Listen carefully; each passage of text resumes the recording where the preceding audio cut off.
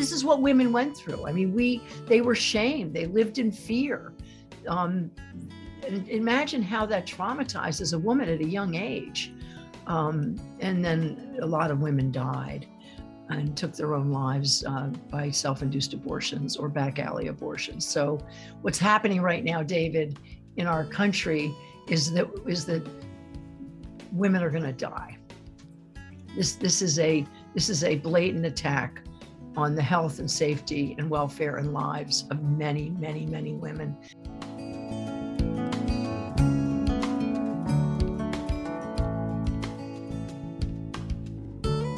Welcome to the Vermont Conversation. I'm David Goodman. Abortion may soon be outlawed in much of the U.S. If the U.S. Supreme Court overturns the 1973 landmark decision Roe v. Wade this summer, 28 states are poised to ban or further limit abortion access. These states are home to more than half of American women of reproductive age. This would end nearly a half-century during which women's reproductive rights were constitutionally protected. Melinda Moulton vividly remembers the days before abortion was legal. The 72-year-old Huntington, Vermont resident says that her mother died as a result of not having access to safe abortion care.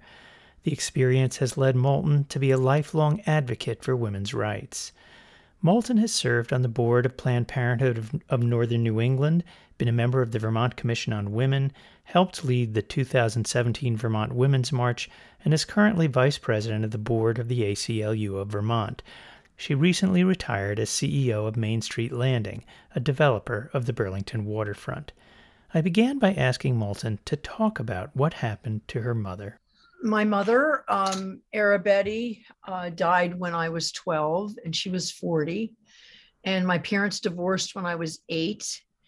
And my mother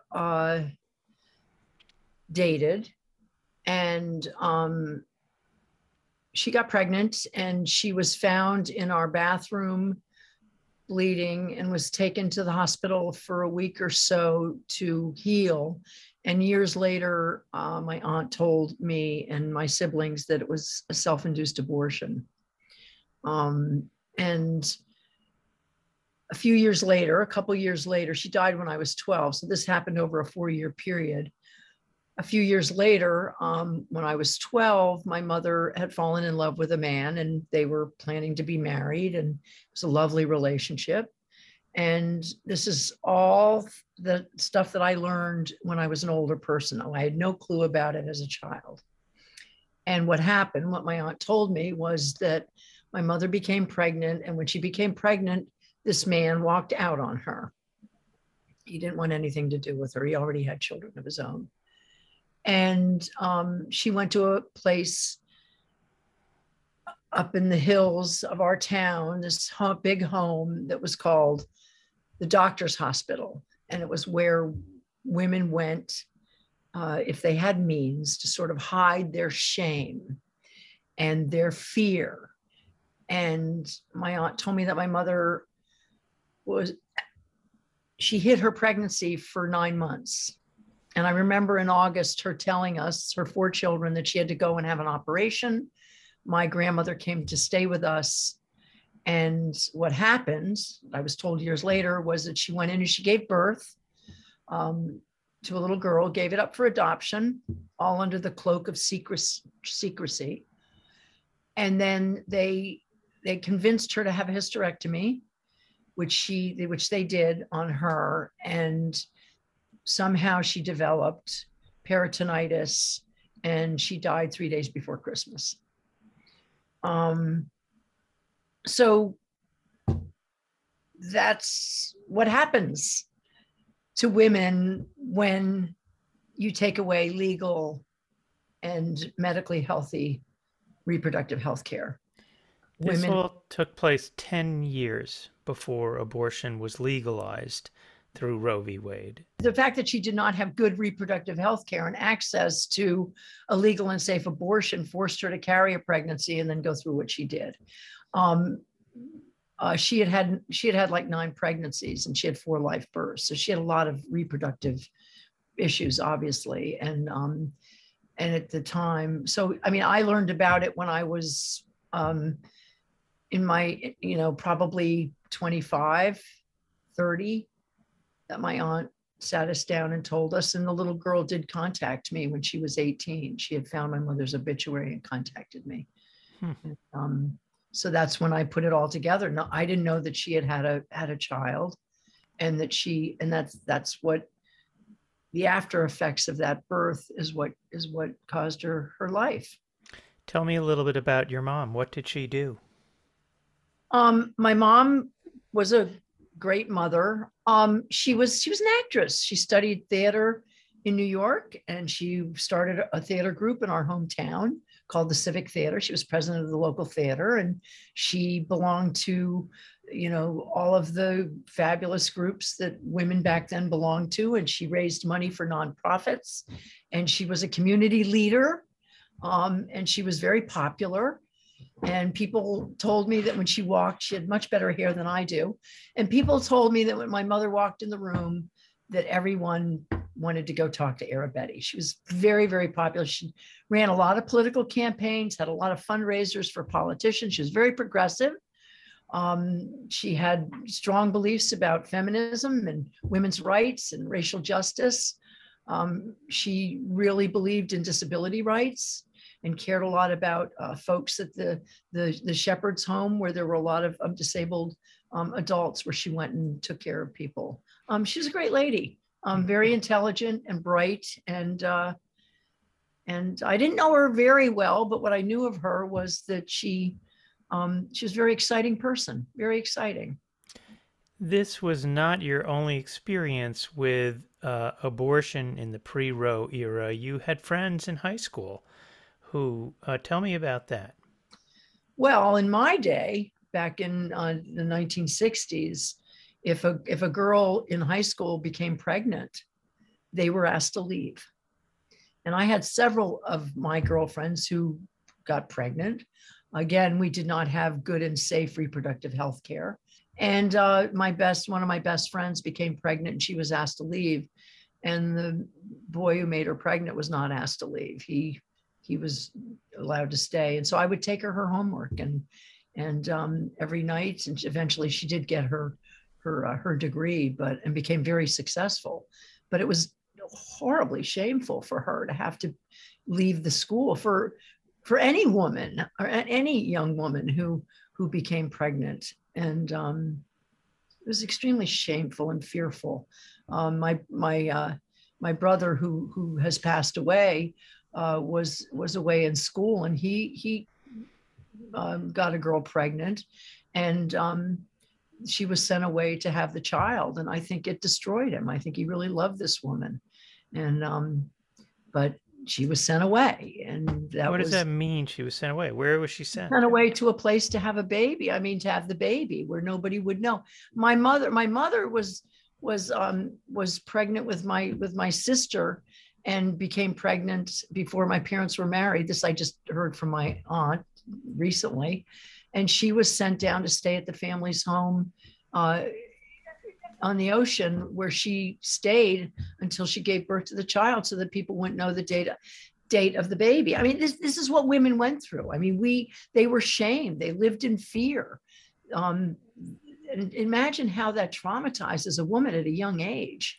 And then a lot of women died and took their own lives by self-induced abortions or back alley abortions. So what's happening right now, David, in our country is that women are going to die. This is a blatant attack on the health and safety and welfare and lives of many, many, many women. Because at the end of the day, if a woman becomes pregnant and she does not, or is not able to carry that child for whatever reason, that she's going to probably try to find a way to end the pregnancy. And it's going to be really horrific for women in this country.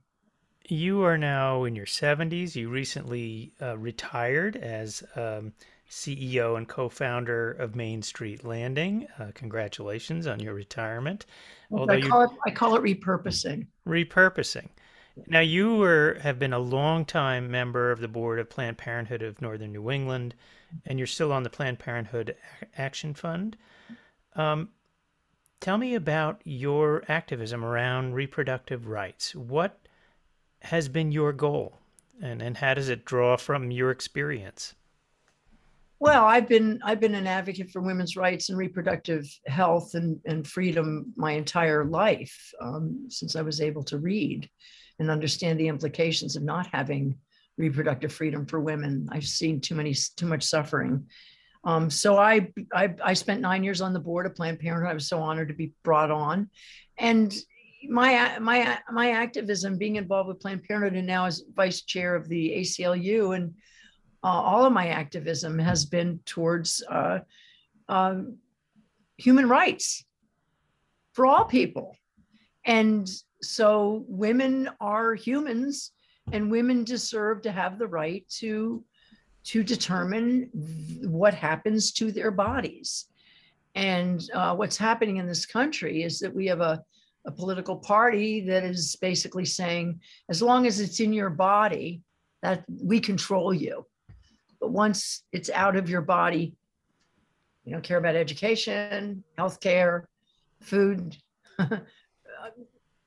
daycare. We don't really care about supporting the programs that support children once they're born. It's the unborn. And this is not about the unborn. It may be for some of the religious folks, but this is not about the unborn. This is about control over women. And it just reminds me a little bit of the Taliban, a little bit, the control over women. So that's where we're headed, folks. And so my activism is really strong and powerful. And I'm a marcher, and I'm a commentary writer, and I'm a speaker.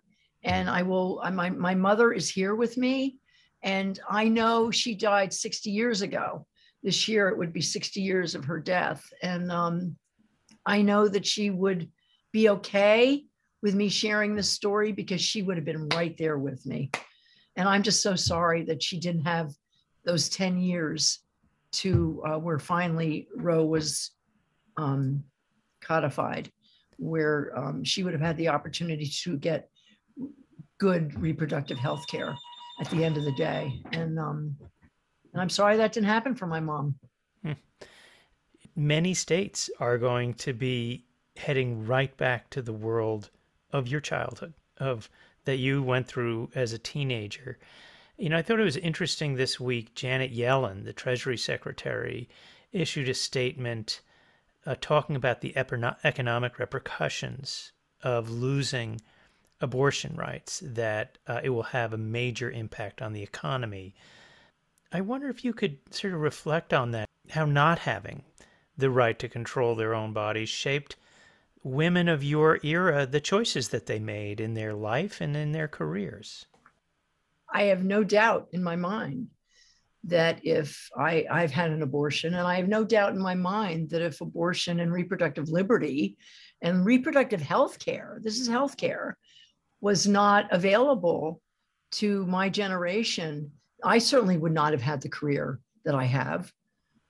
And many, many women who have done incredible things in their lives and have had the opportunity to choose when they want to start a family, or even if they want to have a family and they have the right to determine their own destiny, were able to follow their dreams and their hopes and their aspirations to become incredibly successful women and not be burdened by an unwanted pregnancy that all of a sudden changes your life. There's a film that's coming out. Anyway, it's called, I can't think of the name, but anyway, there's a film that's coming out just today, and I can't remember the name. It's Happening, and it's about a woman in France who went out and had an illegal abortion before it was legal, and it was legal in France in in the 60s. And it's something that I really think that everyone should watch. It's happening. It's coming out to theaters. But my life would not be what it is today if I did not have the right to determine when I wanted to have my children. And that goes for millions and millions of women around the world. We have to have the right to determine when we want to start a family and not be forced to start a family when we're not ready. Where are you going to direct your activism now? How do you think that you can be most effective and impactful in the event that Roe is overturned? Well, I'm outraged. I cannot believe that as a 72-year-old woman that I am sitting here. I have 3 beautiful young granddaughters or teenagers. And the first thing they did when this went through is they called me. They said, Dudu, what are you going to do? What are you going to do? How can this happen? And I had to explain to them what this was all about. And I am enraged. And so I'm going to now turn it up. And I have the time now that I'm repurposed to do whatever I need to do to fight this in whatever way I can. And that includes telling the story about my mom and about myself and my generation.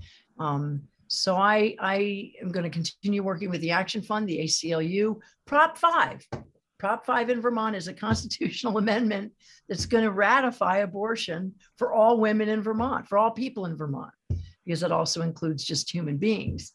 And Prop 5 we're going to get it passed in November. And I was a big part of getting that started, along with Ginny Lyons and a lot of great women who put that forth on Prop 5. And we're going to get that passed in Vermont in November. And at least Vermont will be a safe haven for women. And to all the women around the country, and hopefully you won't get arrested if you leave your borders, but know that Vermont is here, and we will provide you with safe, affordable care and reproductive health care in Vermont. So, well, Melinda Moulton, I want to thank you for joining us on the Vermont Conversation. Thank you, David, for having me. I'm really honored to be here.